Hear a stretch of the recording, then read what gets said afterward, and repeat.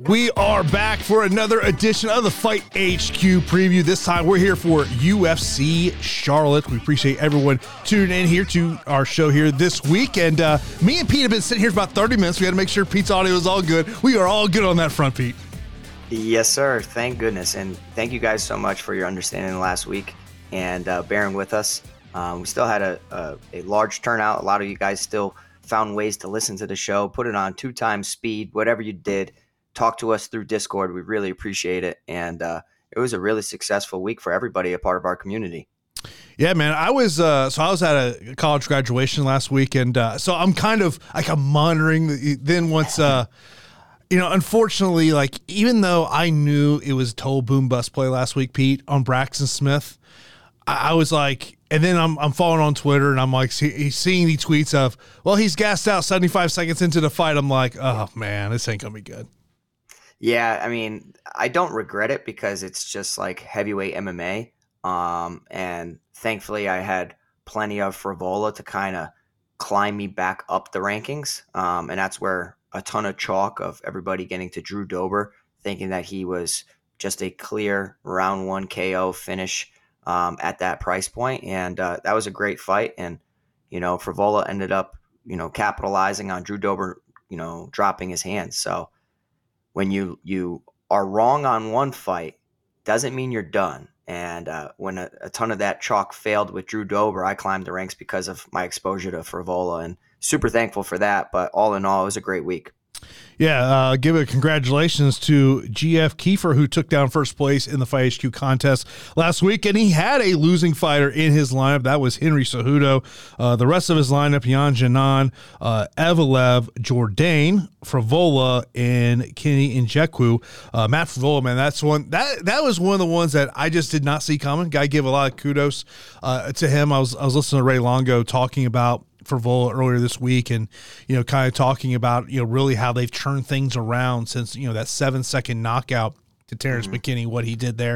Of course, if you want to join the Fight HQ contest for this week, it is in the description below. If you haven't watched us on YouTube, we appreciate it. Of course, be sure to hit that thumbs up button. That does truly help us out a lot. Of course, if you're not subscribed to the channel, be sure to subscribe to the channel. Of course, if you're listening to us on the podcasting platforms after the fact, rate, review, subscribe, all of that. And, Pete, as we move ahead to UFC Charlotte, we'll talk a little game theory here. We're doing some fights.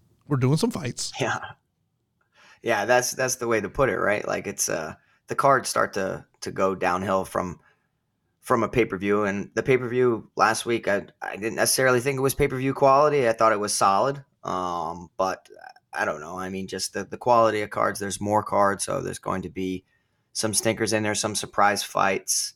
But yeah, I mean, there's some intriguing names on the card. But for the most part, not the most notorious names throughout. Yeah, as I was kind of, going through the salaries over the past day or so, I mean, the one thing that I think really stuck out to me, and you were talking about this before the show, is that finding underdogs this week. That is going to be the tough thing. I mean, you can look at some of these 9,000 options and look at the fantasy score upside they have. I mean, the two that stick out to you are both heavyweights of Jalton Almeida, and the other one being Carl Williams. And obviously this is a card where I'm really looking at ownership, and I want to see kind of how ownership's going right now. Cody Staman's got the leverage. I don't know how long that's going to last, but he's the one guy that I look at he's going to be, if this ownership sticks what he's sticking at, of course, if you want to take advantage of the ownership, click that link there below to take advantage of that offer we have for you. But Cody Stamann, to me, is the one that sticks out the most, and it's just primarily an ownership play, and with the asterisk saying that he does utilize wrestling. Yeah, I want to see the update in ownership, and I'm pretty disappointed that we lost my underdog of the week in Pete Rodriguez. It was at that really cheap price point where I was able to get to a lot of fighters, and I liked his KO upside over a guy in Natan Levy who has good takedowns, great head kicks, but kind of underwhelms in almost all of his fights. So I was hoping that we were going to get a 7,100 fighter coming through for us. Now we have to kind of navigate throughout. And as you mentioned, the underdogs, I'm not in love with a lot of them. There's 2 of them that I am, planting my flag on as who I do think get victories. Outside of that, I think it's going to be some mixing and matching and making sure I'm sprinkling certain exposures and getting to fighters that I don't even really feel comfortable about, but more so based on the volatility within their division, the volatility within accepting fights on short notice and whatnot. So, yeah, I mean, in the mid range is often overlooked. And when you can take advantage of a situation where everybody's either going high and low, stars and scrubs approach, you can get to an 8,500 Cody Stamann who has some sneaky upside despite his lackluster track record. So we'll see. I'll get to him plenty, but can't wait to break down these matchups with you. Yeah, I mean, roster building is going to be an interesting one this week. I mean, we're going to, when we talked about the Ian Gary and Daniel Rodriguez fight, I'm going to explain kind of the differences to me in that fight. We're talking GPP versus cash. I mean, I don't even know if that fight's going to be a GPP fight this week just because of how I see this one going down. But let's get right into our main event heavyweight matchup here. We got Jailton Almeida taking on Jairzinho Rozenstruik. Jailton Almeida is a 5-1 betting favorite in this one, plus 375 for Jairzinho Rozenstruik. And of course, looking at the DFS side of the equation, 9,600 for Almeida on DK, 6,600 for Rozenstruik, 23-12 over there on FanDuel. I mean, Pete, look, we all know the hype that is out there for Jailton Almeida, and it is all warranted. I mean, this guy has, I think, ceiling is UFC champion, but man, this is a big price tag we got to pay. Massive price tag, but I think it's completely warranted against a guy in Jairzinho Rozenstruik who can defend takedowns, but when he's taken down, it looks ugly. Jailton Almeida, his strength of schedule thus far, wins over Danilo Marquez, Parker Porter, Anton Turkalj, and Shamil Abdurakhimov, all finishes inside of 2 rounds. So extremely impressive, but those names are not the same type of names, not the same type of level of fighter that Jairzinho Rozenstruik is. Rozenstruik can actually make people a little gun-shy because of his KO ability. We've seen him knock people down with a jab. We've seen that happen against Alan Crowder. Certain fighters run into shots, and it literally takes a glancing shot from Jairzinho Rozenstruik to pick up a victory, wobble you on the feet. If for some reason he's able to defend some takedowns and not get ground and pounded out or submitted, I think that there is some interest as a complete dart throw for Jairzinho Rozenstruik. Like if I'm in a 20 max, I'm going to get to him just because I don't think many people are.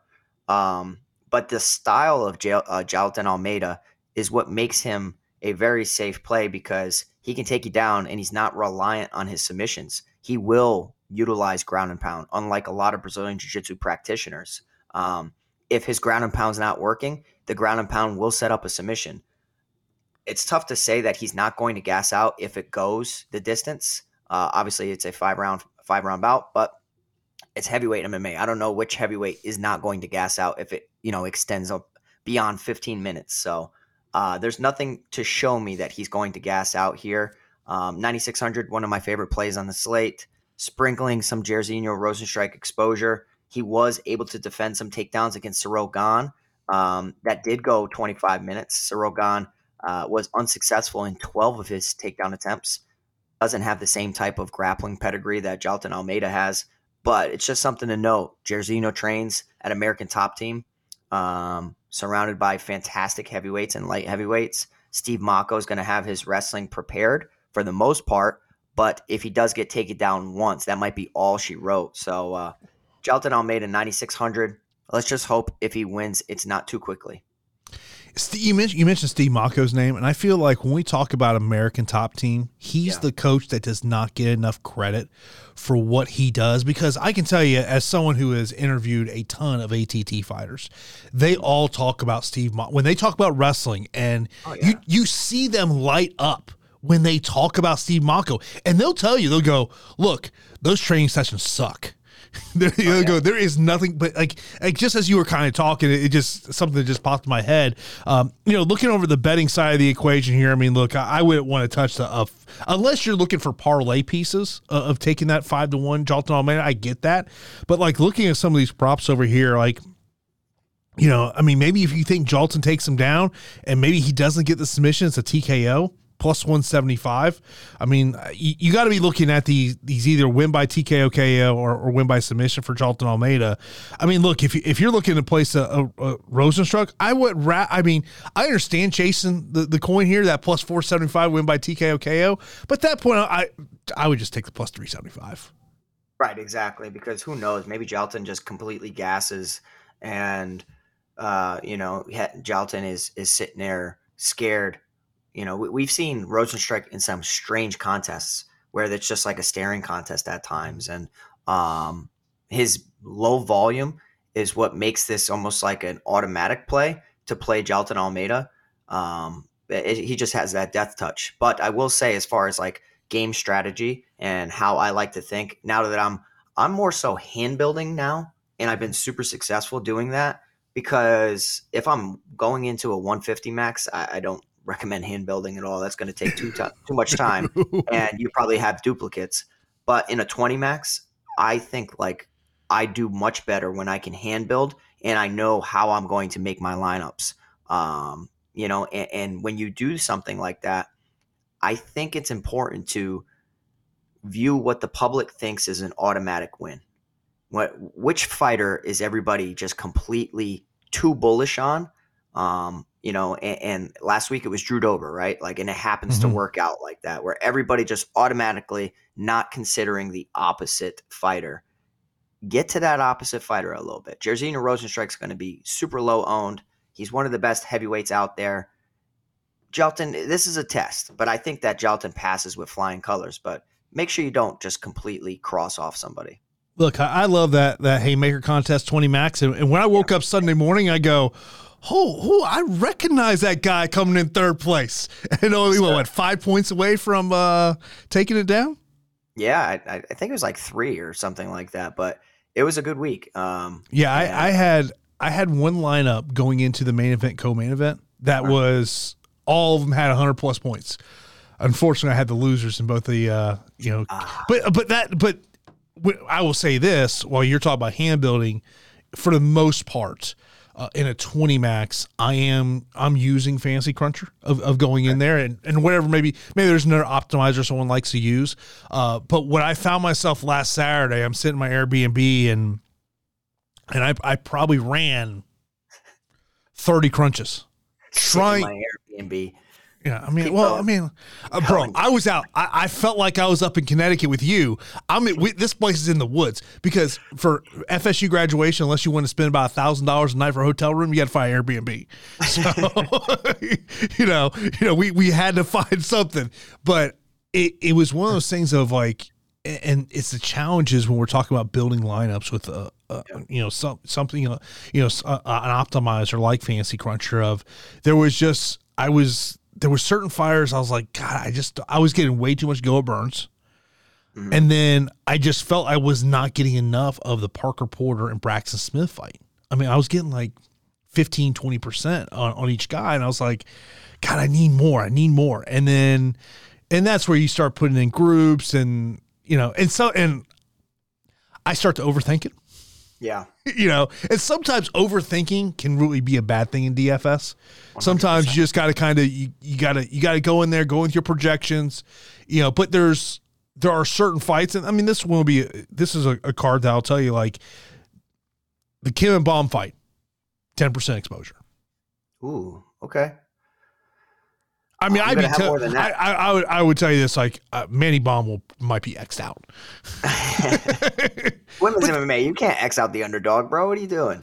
But I hear what you're saying. And for me, like when I'm hand building, right, how I do it to make sure that I'm just not entering the same lineups and all that, I go to like the highest paid contest and I hand build and try to enter it when I don't have that balance or whatnot. Then when I exit out, I say, okay, I got 13 lineups, even though in my head I entered 20 of them.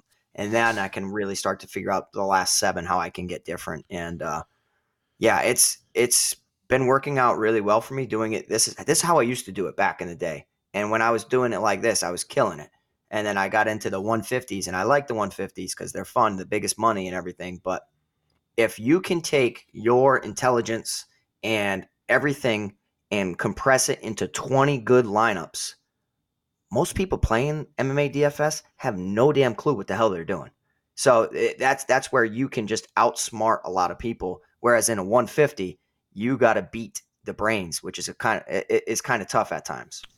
Yeah, that's a hard thing. Like, when you're playing in those type of contests, you just have to understand who you're going up against. Right. I mean, let's be honest about it. If we're talking about a 150 max, I mean, anywhere from 30 to 40 people are probably max entering it, and then, At least, but for me, like in those contests where if I'm just going to like throw a couple, flyers in there, I get super aggressive on those. you have to. You can't go in there with that chalk lineup because otherwise, you gotta, and that's what I think makes this Saturday slate very difficult, is just because I just don't love a lot of underdogs. Now, I think a fight that could be very intriguing for DFS is the co-main event of Johnny Walker and Anthony Smith. Straight up pick 'em fight here, -110 on both sides. Johnny Walker 8,200, Anthony Smith is 8,000. FanDuel $16 and $15 respectively, and part of my thought with Anthony Smith here, and I'll get your take on this, Pete, is kind of, returning from injury from last year. And, we saw him as a backup fighter earlier this year, and he just did not look good on the scale. I don't know what's going on with Anthony Smith and his weigh-ins. I don't think that he has the same type of body composition that he used to. Clearly, he's aging. But I used to think that he was somewhat shredded, and, he could be prioritizing certain things within his training, maybe laying off of certain strength and conditioning factors. But I have to tell you, like, Anthony Smith also hasn't looked good.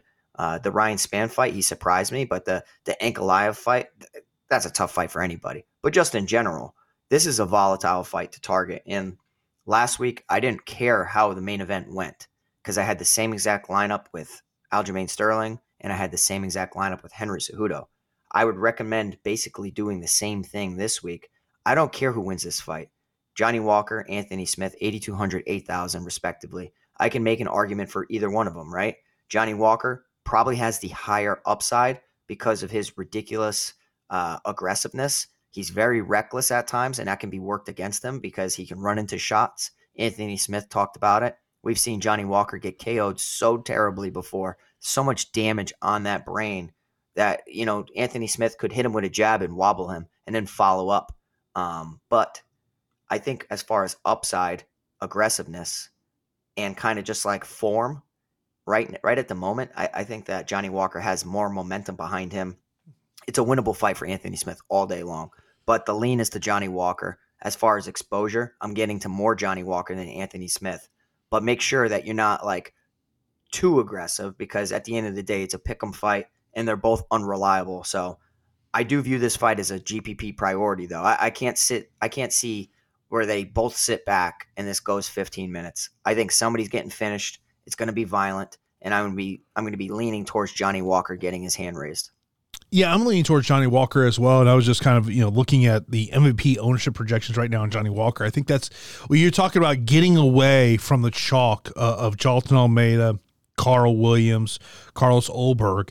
Johnny Walker could be a guy you look at it. And Anthony Smith, I kind of, I do wonder, and I heard someone else bring this thought process up, and they were talking about these fighters who are still competing, but are also working as commentators for the UFC, of kind of, wondering, kind of what's going on there. But, obviously the longer this fight goes, I do think it favors Anthony Smith.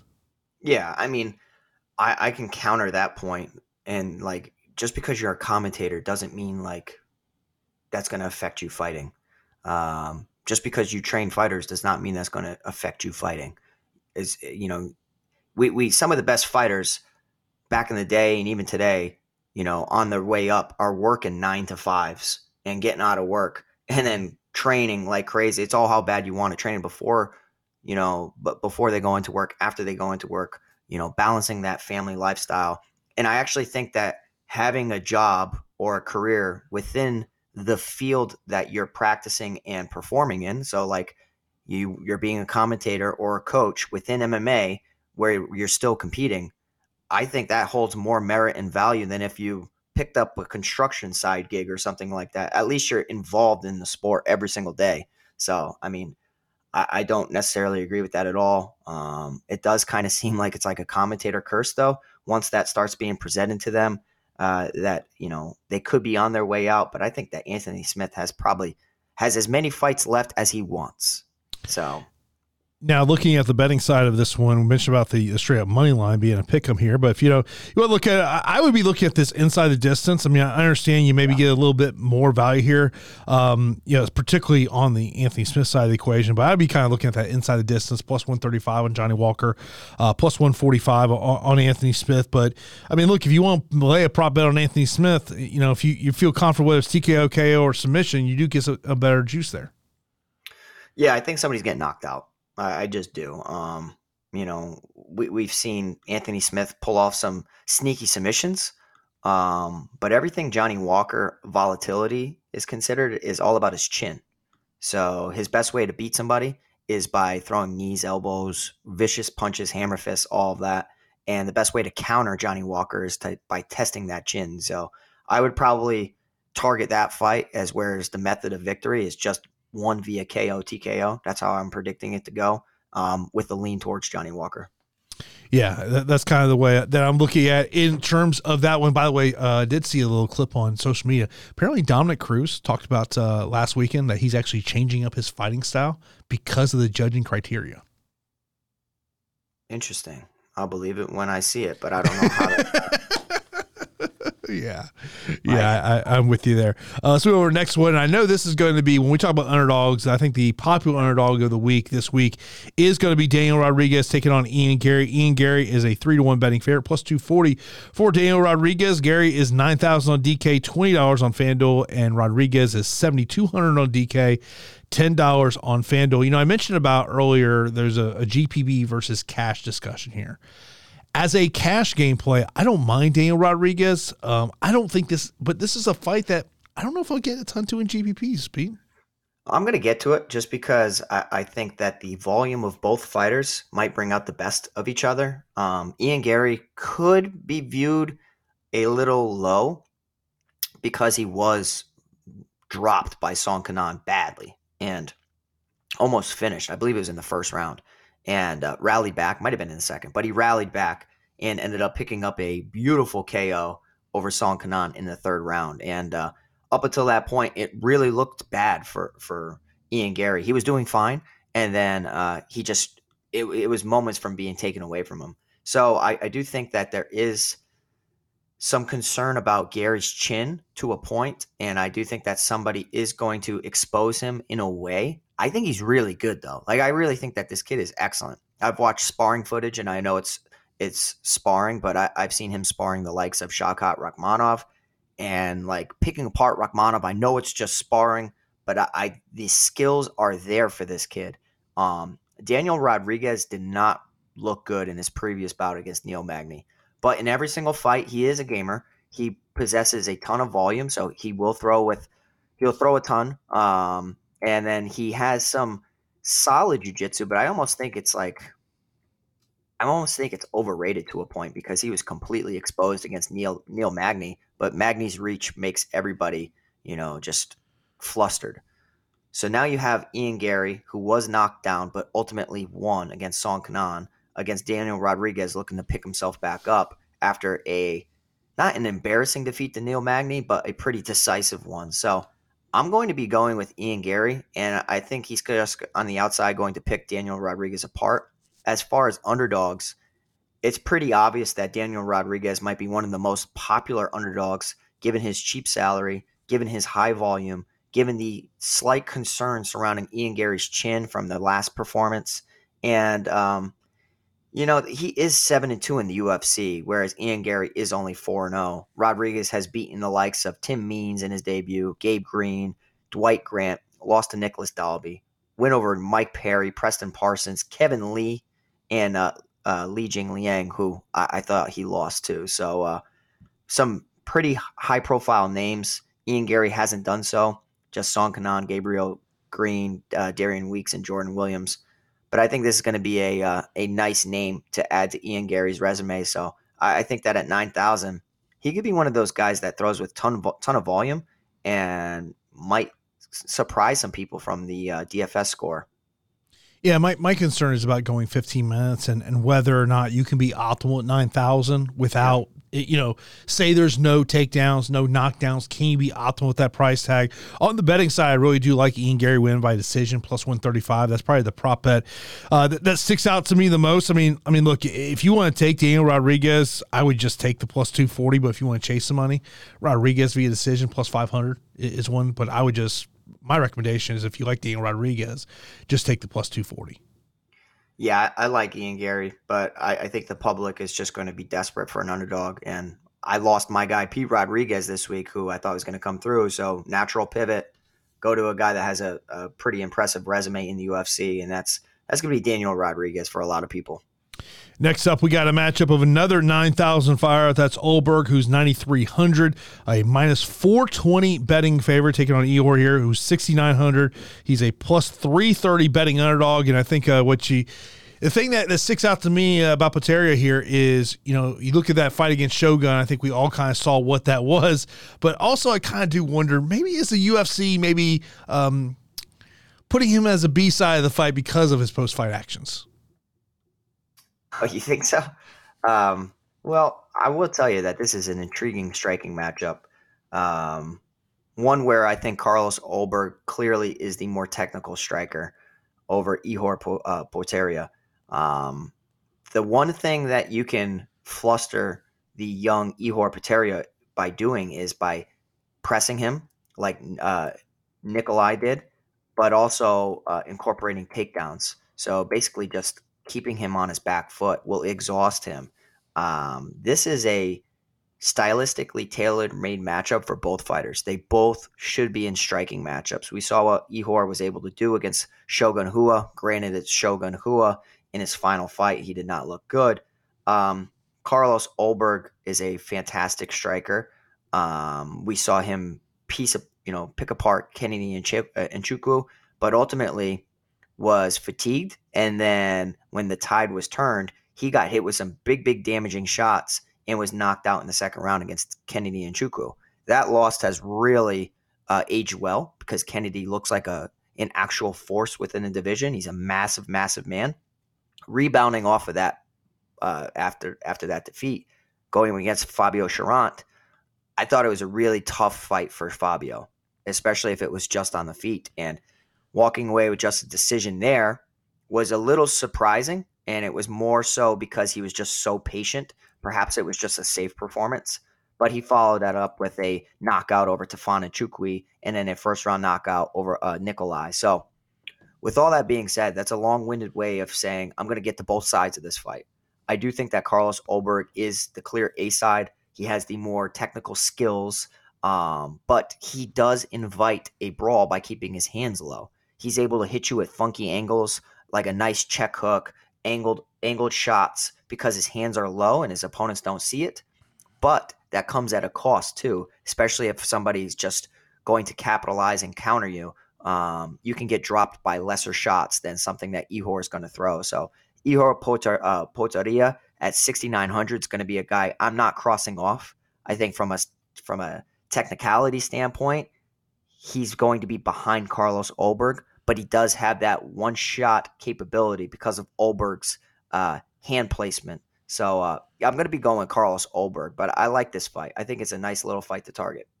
Yeah, I mean, to me, GPPs, and like we've kind of mentioned a couple of times before in the show of, trying to find those underdogs that we got to try to find because this is going to be a tough underdog week.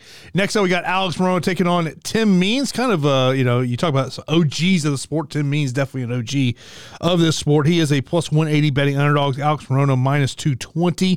Morono 8,800 on DK, $18 on FanDuel. Means 7,400 on DK, $13 on FanDuel, Pete.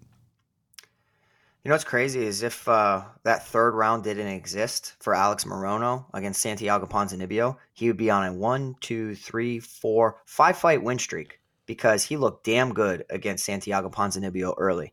And Morono has somewhat surprised me because this is the same guy that got dismantled against Anthony Pettis. And we know what we all valued Pettis at within 2022. That was back in 2020. And even more so, we've seen just the decline of Anthony Pettis, who's now boxing and everything. But he took a short notice fight against Donald Cerrone, then picked up a win over David Zavada, Mickey Gall, Matthew Semmelsberger. That fight against Matthew Semmelsberger means a lot, right? Like Semmelsberger is solid, especially on the feet. So I think that Tim Means, the older veteran here, 14-11-1 inside the UFC's octagon. I think Tim Means is going to get finished here, Jason. And I think there's multiple ways he can get finished. Morono, for the most part, you go and you look and dive into his career inside the UFC. There are some finishes scattered, but a lot of decisions. The way that Tim Means absorbs shots nowadays and how desperate he is to engage in a grappling contest makes me think that Morono is going to have his way here. I think from a stature standpoint, it surprises me that Morono is a welterweight. But because Tim Means is so damn long for the division. But at 7,400, there was a point when Means was very aggressive on the feet. He could hit you with high volume. He was beating up Nico Price, and then Nico Price landed that one shot. And ever since that, it's kind of been like a slow decline for Tim Means. And, rightfully so. He's been around for a long time. But I'm going to be picking Alex Morono here. If it goes the distance, this could be a high-volume striking affair where the underdog could possibly steal it. But I think it's even smarter to get to Morono a little bit more than what the public's probably going to do, just because I think he has multiple paths to victory here, and I think he might find a sneaky finish here at 8,800. Yeah, I had mentioned to Pete right before the show, I was talking about, sneaky prop bets. I was looking at that Alex Morono wins via submission plus 650 as kind of a little bit of an under the radar prop bet. We'll see what plays out in terms of that one. Now, when we talk about OGs of the sport, I remember being in the building when Court McGee won the Ultimate Fighter, and that just being an emotional night there. Of course, he has taken on Matt Brown. Court McGee, a minus 220 betting favorite, plus 180 for Matt Brown. Court McGee, 8,700 DK, $18 on FanDuel. Brown, 7,500 on DK, $13 on FanDuel, Pete. Yeah, I like this fight, right? Like I like it from a viewing aspect as a fan. For DFS, not really sure. I think it's pretty clear Court McGee's good at winning decisions. And, he can surprise a lot of people just by being there and being tough. If he implements his wrestling, he's a completely different fighter. So I'm going to be getting to Court McGee because of the high takedown attempts that he does have, even against a prolific grappler in Ramiz Brahimaj. He attempted 11 takedowns and landed 5 of them. He attempted a long time ago against Dominique Steele, 15 attempts, 6 attempts scattered throughout, 11 attempts against Sean Strickland. So, I like that. And I just like this fight in general.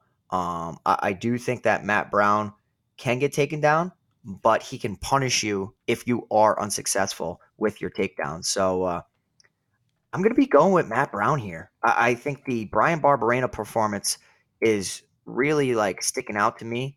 And I know that's just a stand-up scrap, but I do think that Matt Brown showcasing he can go to the takedowns as well. Getting 5 of 7 is interesting. Throwing 129 significant strikes, scoring 69 fantasy points in a loss. Okay, so it would have been 99 if he ended up getting that second judge to award him the decision because it was a split decision defeat. So I like Matt Brown here as an underdog, and not a week where I'm in love with a lot of underdogs, but I'm going to take a shot that Matt Brown could test the chin of Court McGee, who's coming off a devastating knockout defeat to Jeremiah Wells back in June. So last June, almost a year away. So I'm happy he took time off, but I'm going to be leaning towards Matt Brown here to just be a little bit more violent, even though he is, pretty damn old for the division. My thing is, and it's a term that you hear fighters, and I'm sure you talk about this on the daily inside of your gym there, is blending everything together. Oh, yeah. And I feel like if Court McGee can blend everything together, that to me is his clear path in this one. But I've got no issues with things you said there. I mean, McGee's going to be my pick, but I get where you're coming from. Well, I'll tell you what from a coaching standpoint, right? Let's say my guy just got knocked out. The last damn thing I'm going to say is let's kickbox with Matt Brown. So, what we're going to do, though, is because we know Matt Brown's expecting the takedown, we are actually going to plant a little seed in Matt Brown's head that we're okay with striking. And then when you think that we're okay with striking, we're changing levels and we're blending it. We're mixing takedowns. So you hit the nail right on the head. Blending the game is what can really open up a lot of opportunities for you.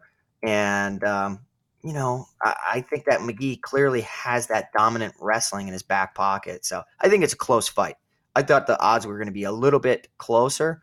So there is value on Matt Brown's side, but I'm circling this fight. This does seem like a GPP priority. But in terms of, the prop bets here, I mean, plus 550, Matt Brown wins via decision. Nah, it's not bad at all. Not bad at all. And a banger. I think that's a good location bet right there. That's pretty damn good. Now, one of our biggest favorites of this fight card is Carl Williams taking on Chase Sherman. Minus 400 betting favorite here for Carl Williams. Plus 310 for Chase Sherman. 9,400 for Williams on DK. 21 on FanDuel. Chase Sherman 6,800 and then 9 on FanDuel. Of course, this fight was supposed to happen. It gets pulled on fight day. I mean, we've kind of broken this one down. I mean, look, we know what Chase Sherman is. We know what, to me, it's more of a question of like, I feel like this week, Pete, people are going to be comparing. Do you go Carl Williams or do you go Jalton Almeida?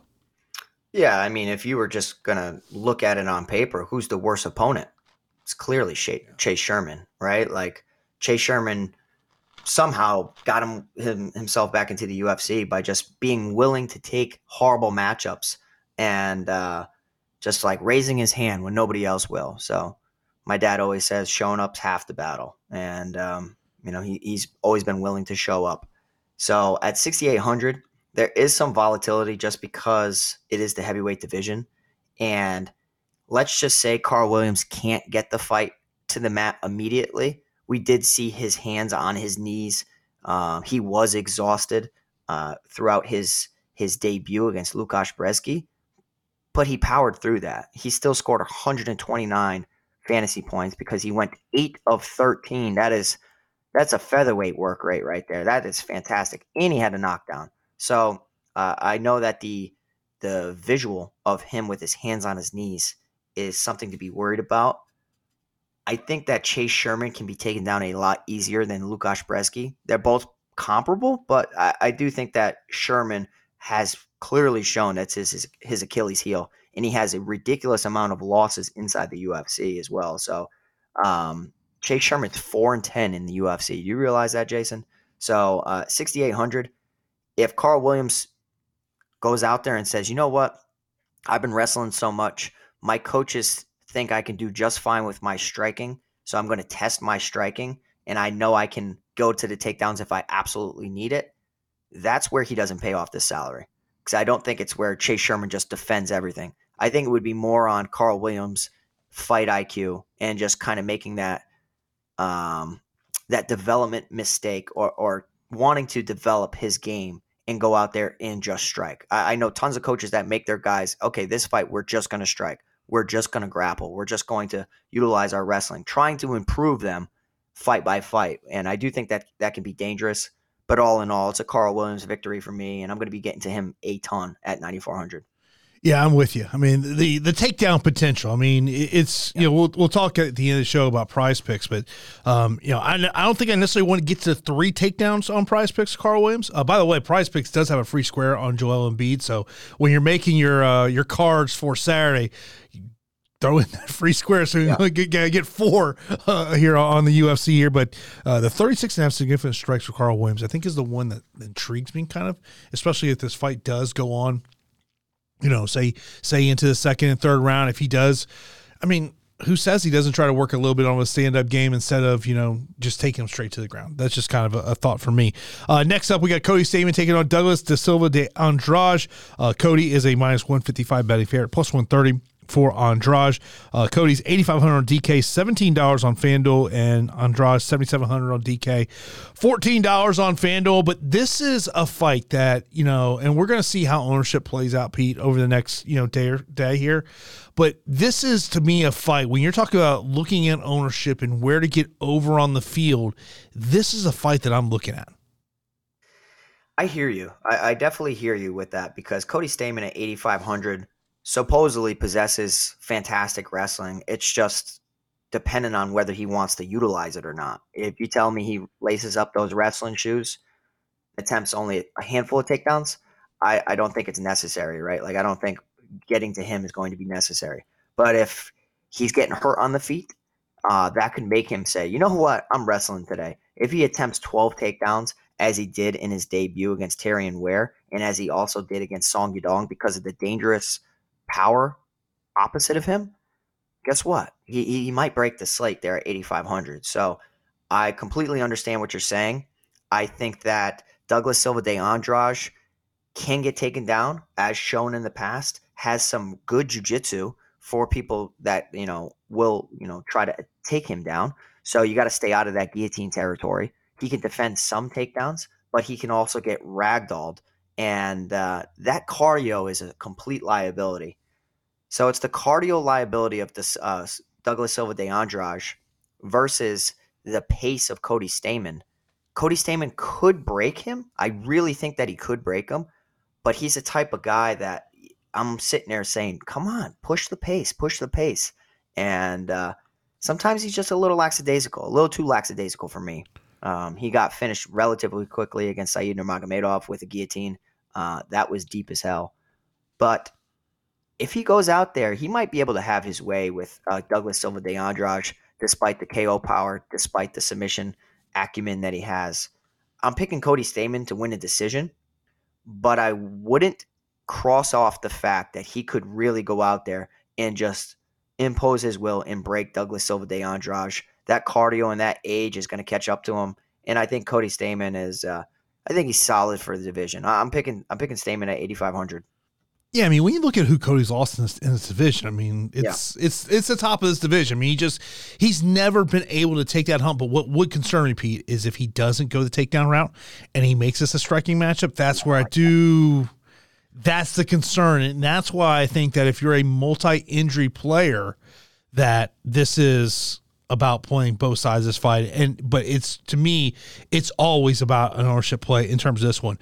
Next up, we got a female matchup. Jung Yeon Kim taking on Mandy Baum. Jung Yeon Kim minus 230 betting favorite, plus 190 for Mandy Baum, 8,900 on DK for Kim, 17 on FanDuel, and Baum is 7,300 on DK, $14 on FanDuel. Pete, what's your thoughts?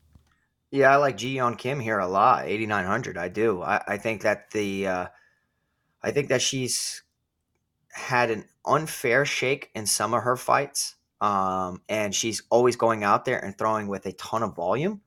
So I like that, right? Especially when you're going up against a fighter that gets hit a lot in Manny Baum. So I think the strength of schedule to this point clearly favors Ji Yeon Kim. I understand it's women's MMA. I understand that certain fights in women's MMA shouldn't have wide odds.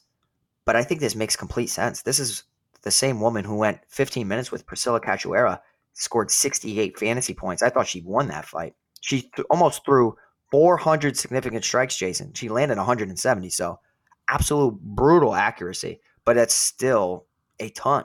Like, you throw enough stuff at the wall, something needs to stick. And I think that's clearly what Ji Yeon Kim can do. She can pick up a KO victory over Mandy Baum. Baum is a fighter that I'm just not sold on. Victoria Leonardo, not high level. Ariana Lipsky, inconsistent. But if you go and you just dive into what Mandy Baum does, outside of being the underdog in women's MMA, I don't know anything about Mandy Baum having significant success over Ji Yeon Kim. I think it's Ji Yeon Kim all day long. The fear is that it just goes the distance and she doesn't break 90 points. I think it goes the distance. And, against Priscilla Cachoeira, she scored 68 fantasy points. That would be 98 if she was actually given the victory. So I think Ji Yeon Kim might break this slate as far as volume is concerned. So, yeah, give me Ji Yeon Kim. I'm not going to cross off Mandy Baum because of the volatility I spoke of, but I think Ji Yeon Kim's a lot better than what her record shows. Yeah, I mean, it's just, I definitely do not want to get to the Mandy side of this equation. I mean, it's definitely a side, but I understand where you're going for here. And, look, Kim at 8,900, 20% ownership. It's an interesting one. Not bad. Yeah, it ain't bad. It ain't bad. I mean, at all. look, when we're talking about GPPs, that's a core philosophy for me. Is utilizing ownership projections to your advantage and sitting there and going, okay, who are the fighters that are not getting owned? I mean, we talk about it I feel like we talk about this every week, Pete. It's like who we always go, who's that 9,000 fighter that's just not getting ownership, and who could potentially be that one to get over there. Let's move over. Next up, we got a matchup between Gabe Green and Brian Battle. Gabe Green is the favorite here, minus 135, plus 115 for Brian Battle. Over on DK, Green 8,300, 16 on FanDuel, and Battle 7,900 on DK, $15 on FanDuel.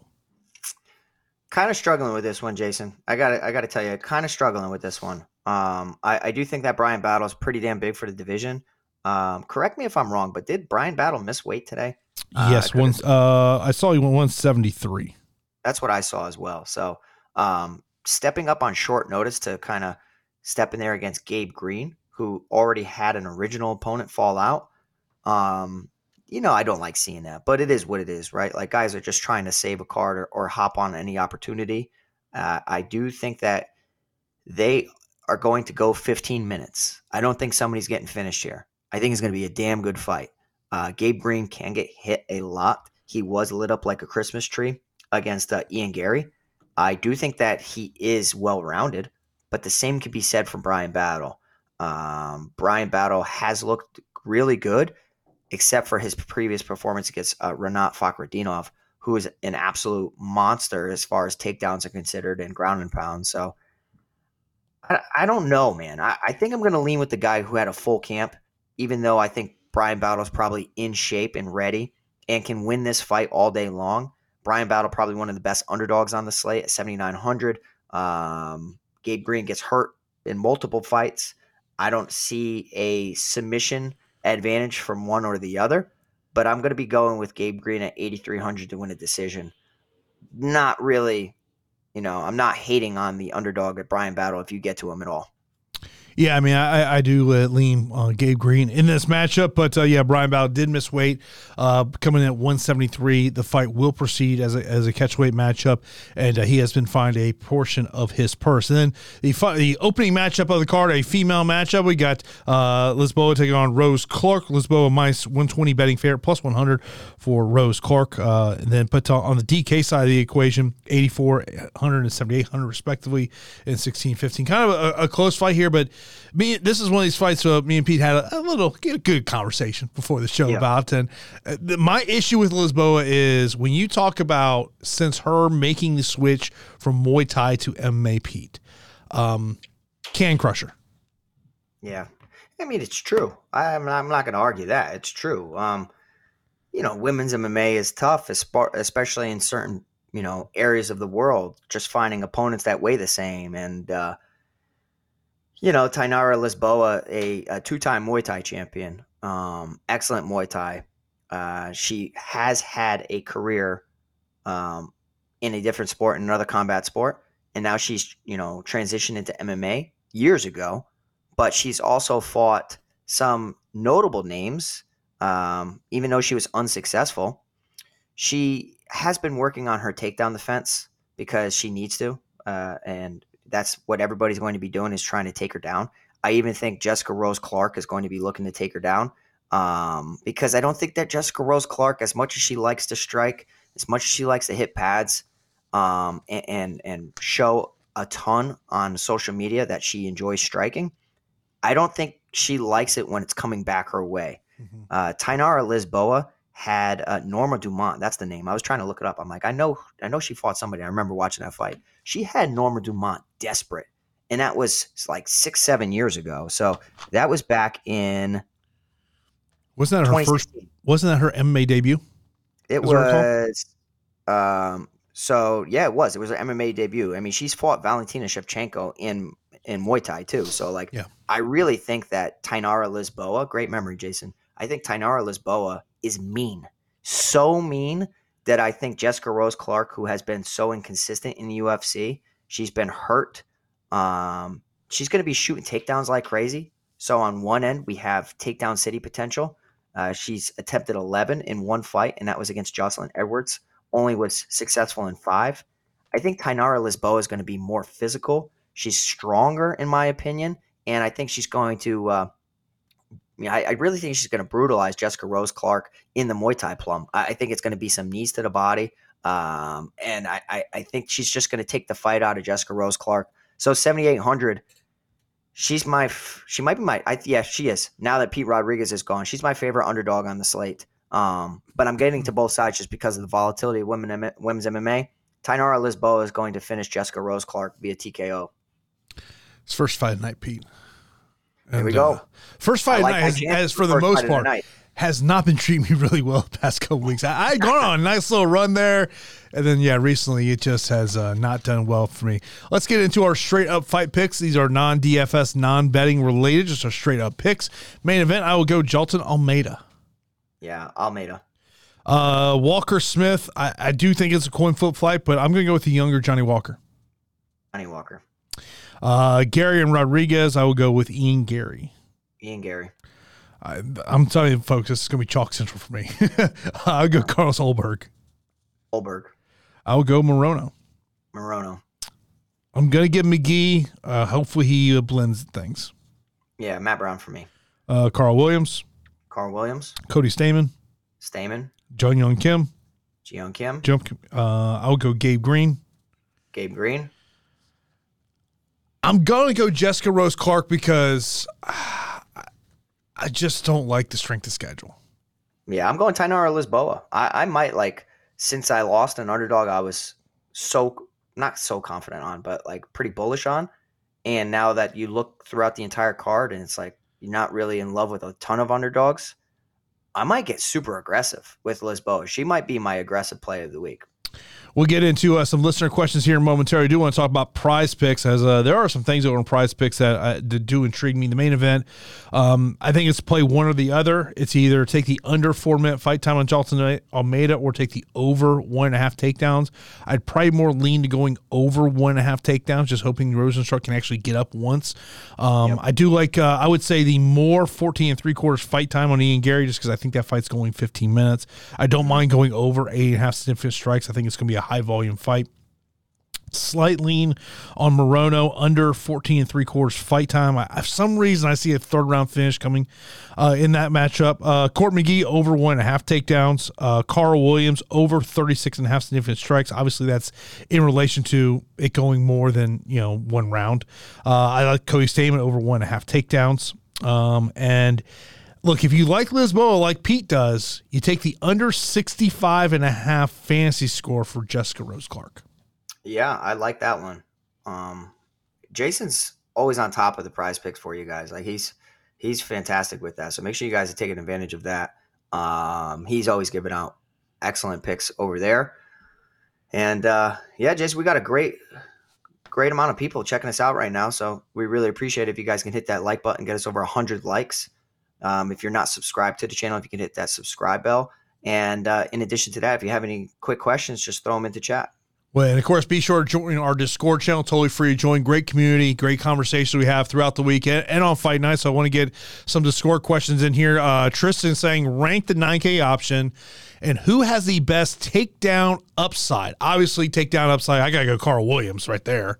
I think that's an easy one. Yeah, it's going to be Williams. Almeida's right behind him because that's what he needs to do against Rosenstruck. Now, in terms of ranking them, I think 1-2 is easy on this one. I think it's a 1A, 1B situation for me. The reason I would put Williams ahead of Almeida is just because I could see Almeida just getting a finish 3 minutes in, and the fantasy score upside, it could potentially be higher for Carl Williams. Yeah, exactly. Sometimes you need your opponents to help boost the score. So we need Sherman to get up, or we need Jairzinho to get up. And Sherman's pretty damn bad. So he might get taken down one time. It might be all she wrote. Maybe Jairzinho, working at American Top Team, gets up and defends. We've seen him defend more takedowns than Sherman. So in his 5 rounds, I'm still going to go with Jailton number 1. I've seen more, and I believe in his skills rather than just Carl Williams over. We've only seen Carl Williams fight one time, so I still think that he's excellent. But it's Jailton Almeida 1, Williams 2. And then it would be Olberg 3, Gary 4 for me. I'm going to flip that. Okay. I'm going to flip that just from being a little contrarian. I'm going to flip that. I think that Ian Gary might surprise some people this weekend. Next up here, it is out of the 9K fighters, who has the biggest chance to lose?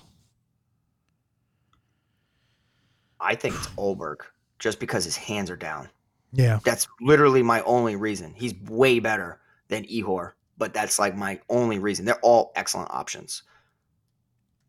Yeah, and by the way, if people are not aware, the Carlos Rodriguez and Tom Levy fight is scratched. It was scratched earlier today.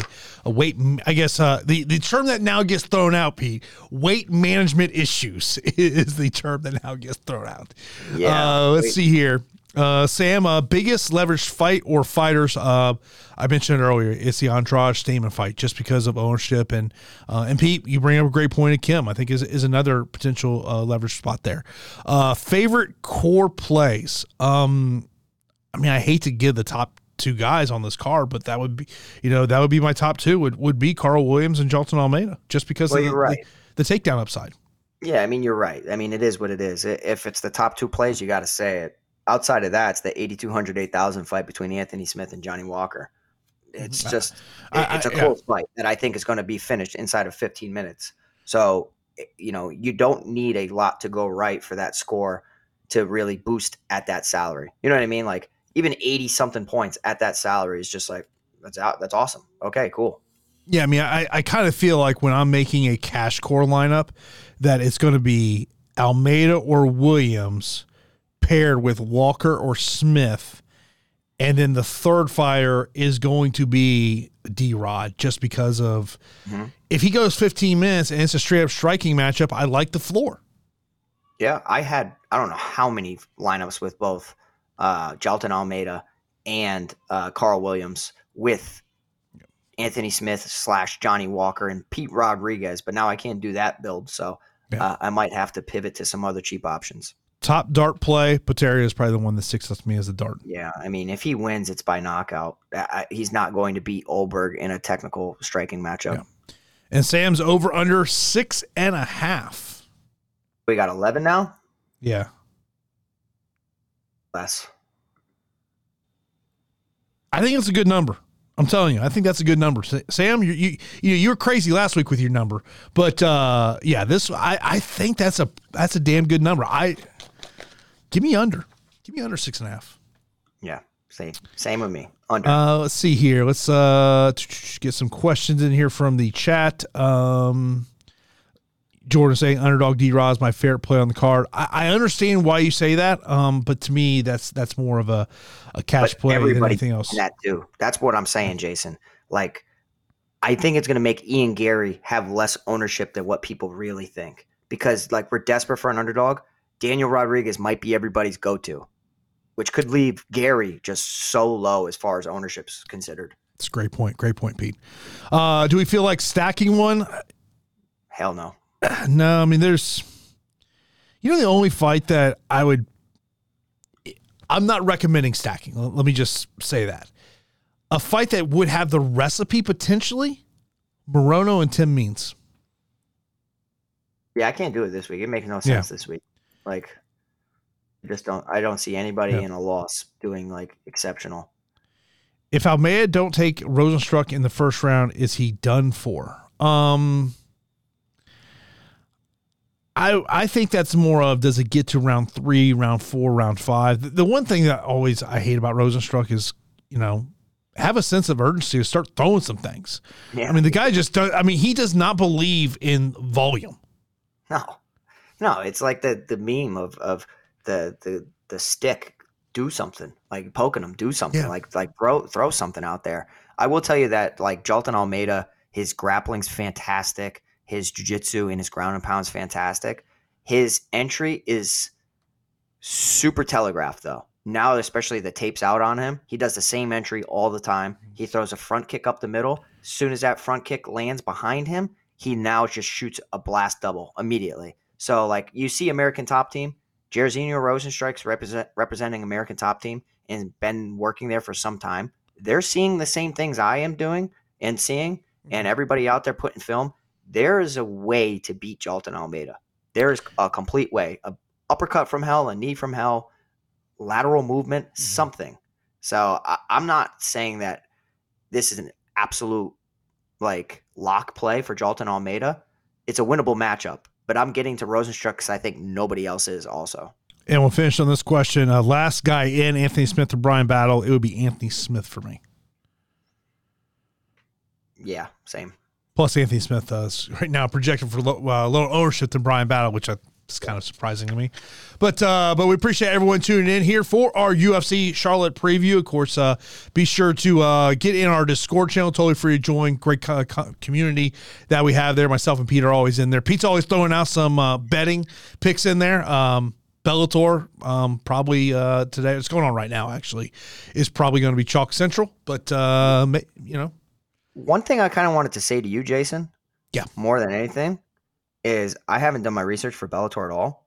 Douglas Lima is an underdog. Yeah, he's making. Well, it's not his. He's fought 185 before, but he's no longer cutting to 170. Yeah, but he's a plus 140 underdog against Costello Van Steenis, and like Costello's dangerous, but like it's Douglas Lima. I think it's. I think part of what goes in that line is what does he look like at 185? We saw it against Rory, and it just wasn't good. I think what's it look like? But I've been around Douglas. Dude is massive. He's a monster. People don't understand. Dude, I'll never forget. We remember when the Bellator had the pay-per-view in Memphis? Yeah. So he was hurt at this point. And so we're out and about, and I see him, and I go talk to him, and I remember I saw one of the Bellator people. I go, how many people would say that's a 170er? Yeah, no, exactly. Jason's a big guy. Y'all don't know, Jason's a tower. And for Jason to go up and be like, that dude is big. That Jason has a very good way of indicating who's massive for their division. And Lima is massive for welterweight, even middleweight. He's huge. Yeah. He's one of those guys, and Pete, you've seen this all the time. You go, how the hell? I'll tell you, you want to know another guy who fights today? I don't know how Brent Primus makes 155. Yeah, same. Yeah. Brent's told me what his walk-around weight is. No, it's bad. I'm sure. I'm sure it's bad. Yeah, Pete, when I tell you, Pete wants to fight at 55. I'll tell you what Brent walks around at. You're going to go, oh, damn. Yeah. Well, that's probably where I'm walking around at, if I'm being honest. So, dad bod life is in full effect. Yeah, it is. It's in full effect. It is true. But we do appreciate everyone tuning in for this episode of Fight HQ. Of course, if you watch this after the fact, leave a comment. Myself or Pete will answer your question in the comments. So I appreciate everyone tuning in to this episode of Fight HQ.